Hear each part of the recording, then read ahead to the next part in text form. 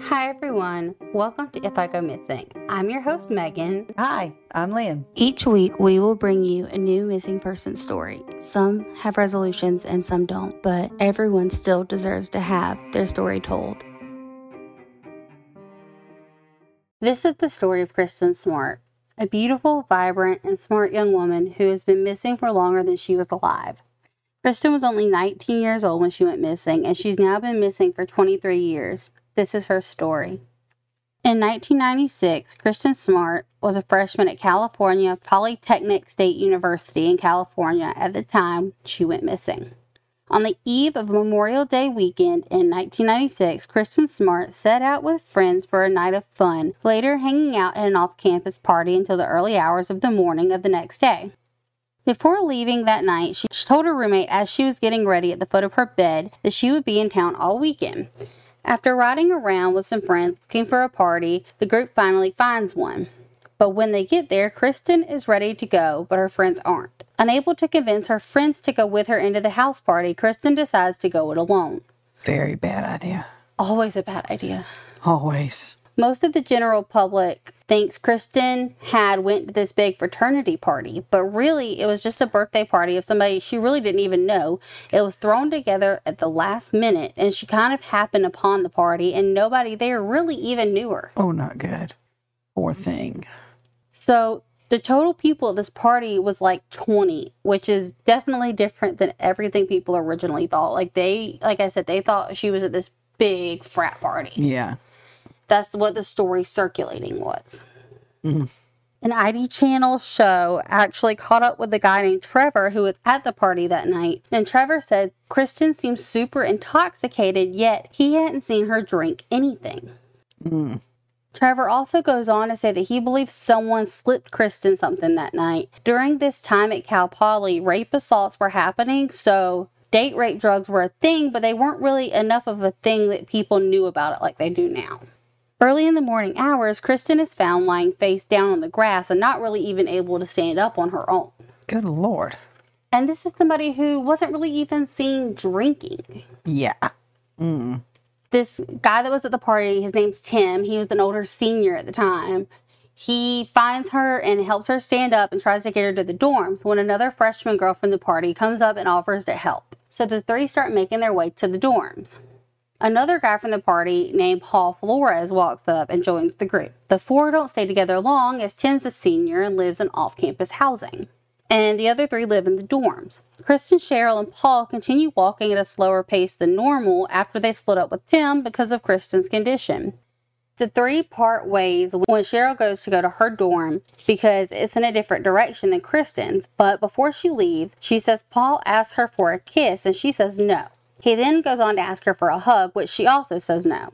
It was after this exchange that Cheryl just gets very creeped out and tries to get back home as fast as she can. But she also leaves Kristen in his care. Exactly what I was thinking. I probably would have just been like, no, I'm going to walk her back to her dorm. Thank you for your service. Exactly. She should have stayed with Kristen. Kristen was not in a condition, for whatever reason, to take care of herself. I also see her going, I'm getting the heck out of this situation. Yeah, I mean, hearing this story through all these second party news channels and everything, you don't really know what was going on. And it's easy to say one thing and think, in this situation, I would do another. Yeah. But honestly, can see both sides like we just talked about. Yeah, there's two sides to every story in the world. Mm-hmm. And I mean, I can see her not thinking about, oh my God, I need to stay here and watch out for this girl. And, just feel like, I need to get the heck out of Dodge. I don't know. I can definitely see I can running for your life or whatever. Yeah, I can see it being more of an instinctual thing and later on, realizing and feeling, oh God, what have I done? Right. Yeah, I'm quite certain she feels horrible about something that she could have never known. It's just a thing. Yeah. Mm-hmm. Yeah. When Cheryl leaves Kristen and Paul, they're at the intersection of Perimeter Road and Grand Avenue. And Cheryl sees the two walking down Perimeter Road towards Kristen's dorm at Muir Hall. And it was around 2 a.m., May 25th, 1996. At the end of the long weekend, Crystal, who was Kristen's roommate, returns and notices that Kristen's belongings are in the exact same spot where she was using them to get ready to go out the same time Crystal was leaving for her weekend away. Yeah. When no one in the dorm can remember even seeing Kristen all weekend, Crystal called campus police. Campus police didn't begin fully investigating her disappearance until Tuesday when classes resumed. Okay. According to authorities, I have read in several places that for some reason campus police just thought, oh, it's normal for a girl to just up and disappear during the weekend. Or I've also heard situations where she was believed by the campus police to just be like off on a camping trip.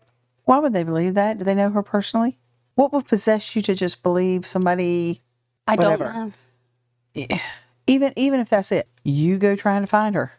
It doesn't matter where you find her. You Or find her. missing, you go find her. Exactly. You don't wait, 3 more days or whatever? According to a search warrant affidavit, fellow student Paul Flores was the last person to see Smart when he walked her home as far as her dorm before she continued back to her place alone. So, who is Paul Flores? Good question.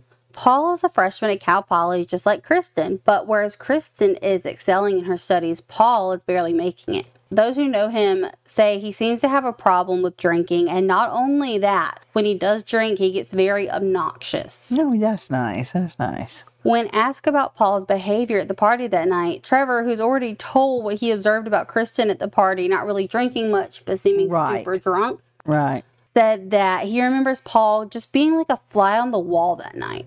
Okay. He does mention that Paul tried to make advances on another girl at the party that night until her boyfriend put an end to it. Trevor then adds that at one point, a heavily intoxicated Kristen pulled him aside for a chat about a guy she liked at the party, and he noticed that Paul was lurking around the area where they were talking, but he didn't think much of it at the time. Then, Paul just so happens to show up as Tim and Cheryl were trying to get Kristen back to her room. He just happens to show up in a lot of places. Yeah, a little stalky sounding. Just a little. I don't think it was maybe his original intention. I think when she came there and he saw she was alone, it became his intention. Right. But I don't think he started out his night with that intention. It comes over as easy prey. Kristen was only about 40 yards from the door to her dorm building when she disappeared over 23 years ago.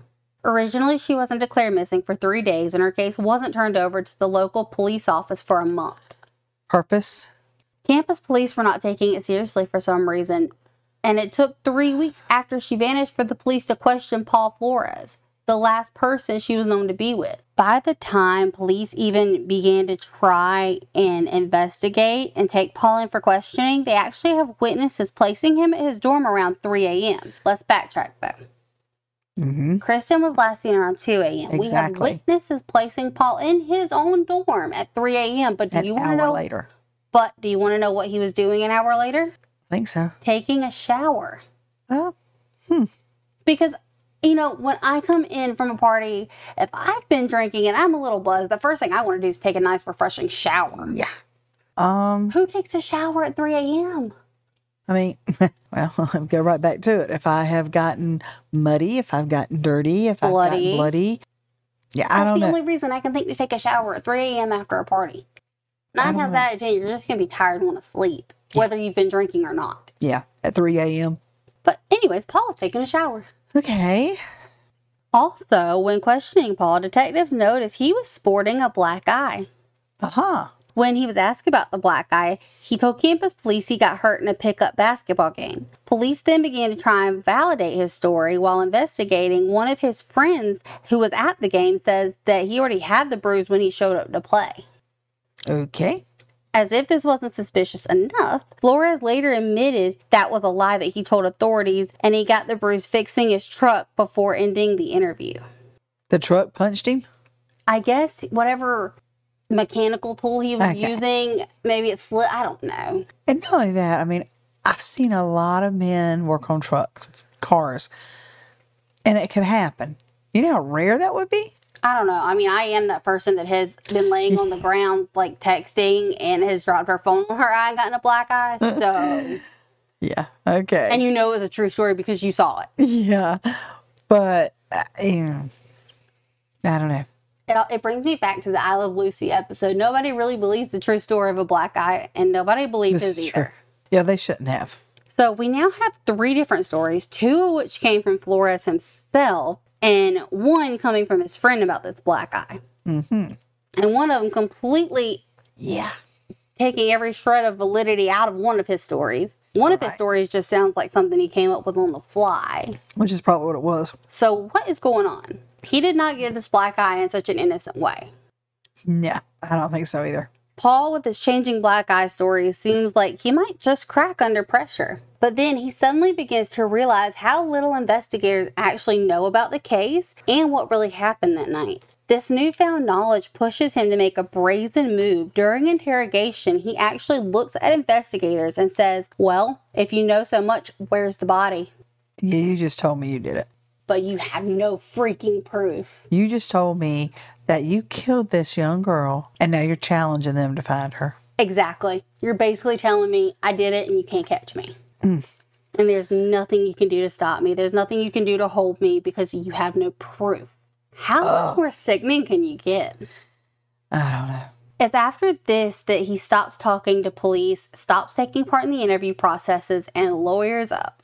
I bet he does. Cal Poly police realize they need some more help with this case, and investigators from the sheriff's office are brought in to search Paul's dorm room with 4 cadaver dogs. Pause. How long has this been? Exactly. He could have gotten rid of any bloodstained clothes, anything. He could have even bought a freaking new mattress by now. Yeah.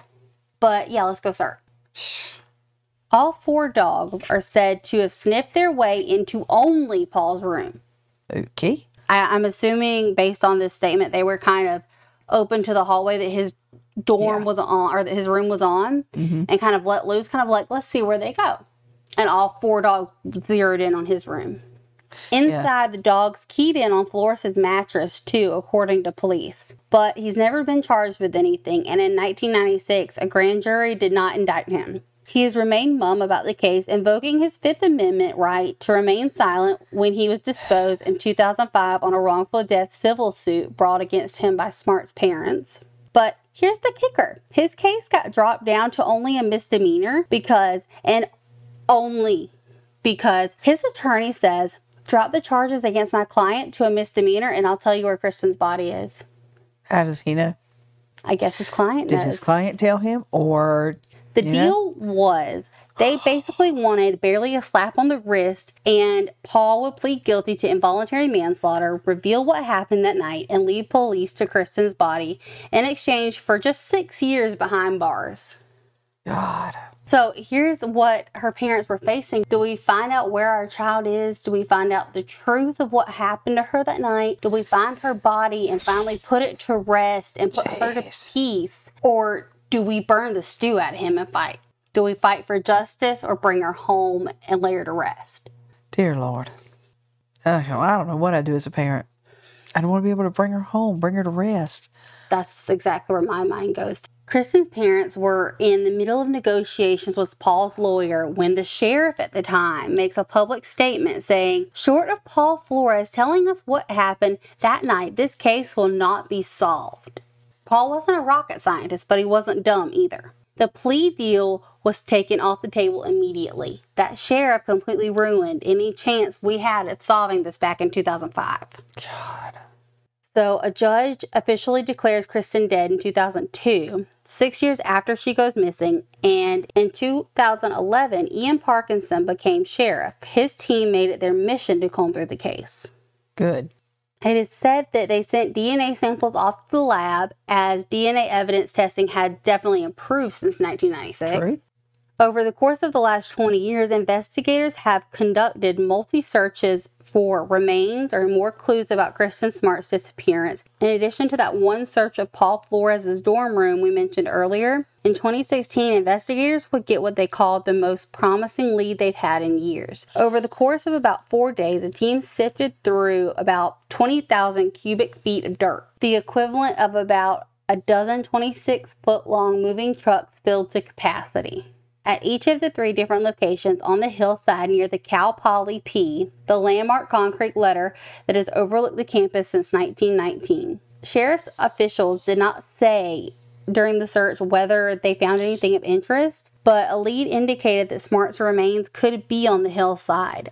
an area searched by about 400 volunteers on foot over 2 days in June of 1996. In January of 2016, the Sheriff's Office requested special human remains detection dogs from the FBI headquarters in Virginia to search the hillside.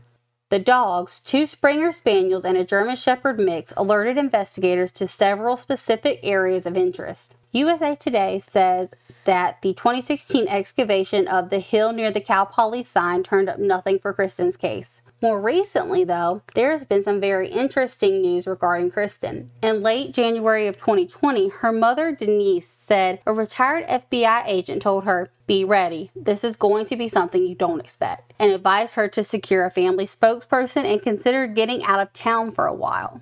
However, federal agents told the San Francisco Chronicle they didn't tell Smart's family that a break in the case would soon be announced. Then, when questioned, the FBI wouldn't comment on whether an announcement is actually pending.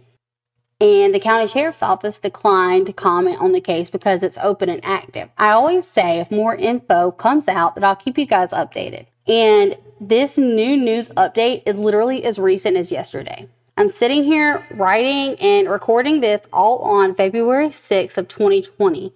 This morning, I got a Google alert that there may have been a break in the case. Wonderful. I mean, I hope and pray there is something, and I hope he gets convicted. Well, according to the New York Times, yesterday's authorities investigating Miss Smart's disappearance executed search warrants at 4 locations in California and Washington State and recovered some items of interest. Well, the discovery of just what these items are is still being kept tightly under wraps.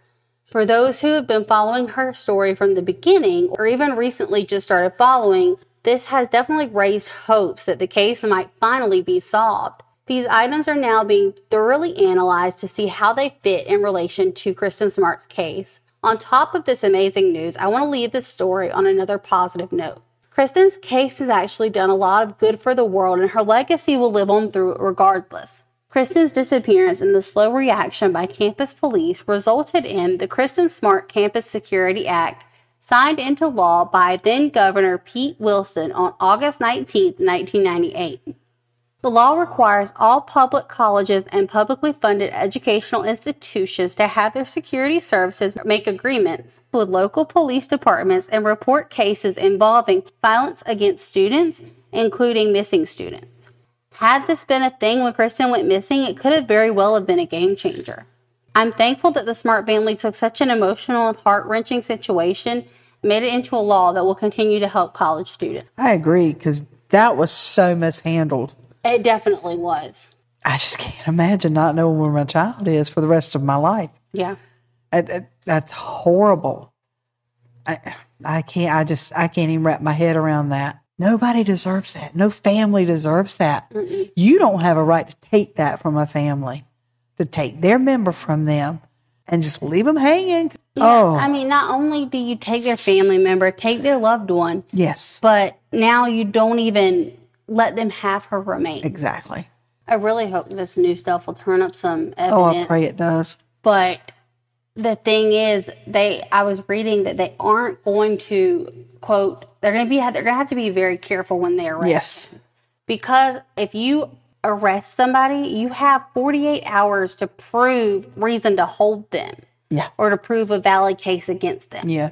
So if and when the time comes that he gets arrested, and I hope it does, they're gonna have a really, really good case. I hope so. Thank you so much for listening to this episode of If I Go Missing. If you have any case suggestions, you can email me at themegannoel. That's MEGANNOEL @gmail.com. You can also find me on Instagram at themegannoel or the podcast's Instagram at Megan Noel Podcast. You can also go to Facebook and find the page for Megan Noel Podcast and all the discussion groups for the various podcasts that we host. This episode was compiled by me, hosted by me, and co-hosted by Linda Anderson. Thank you so much for listening, and we can't wait to see you again next week.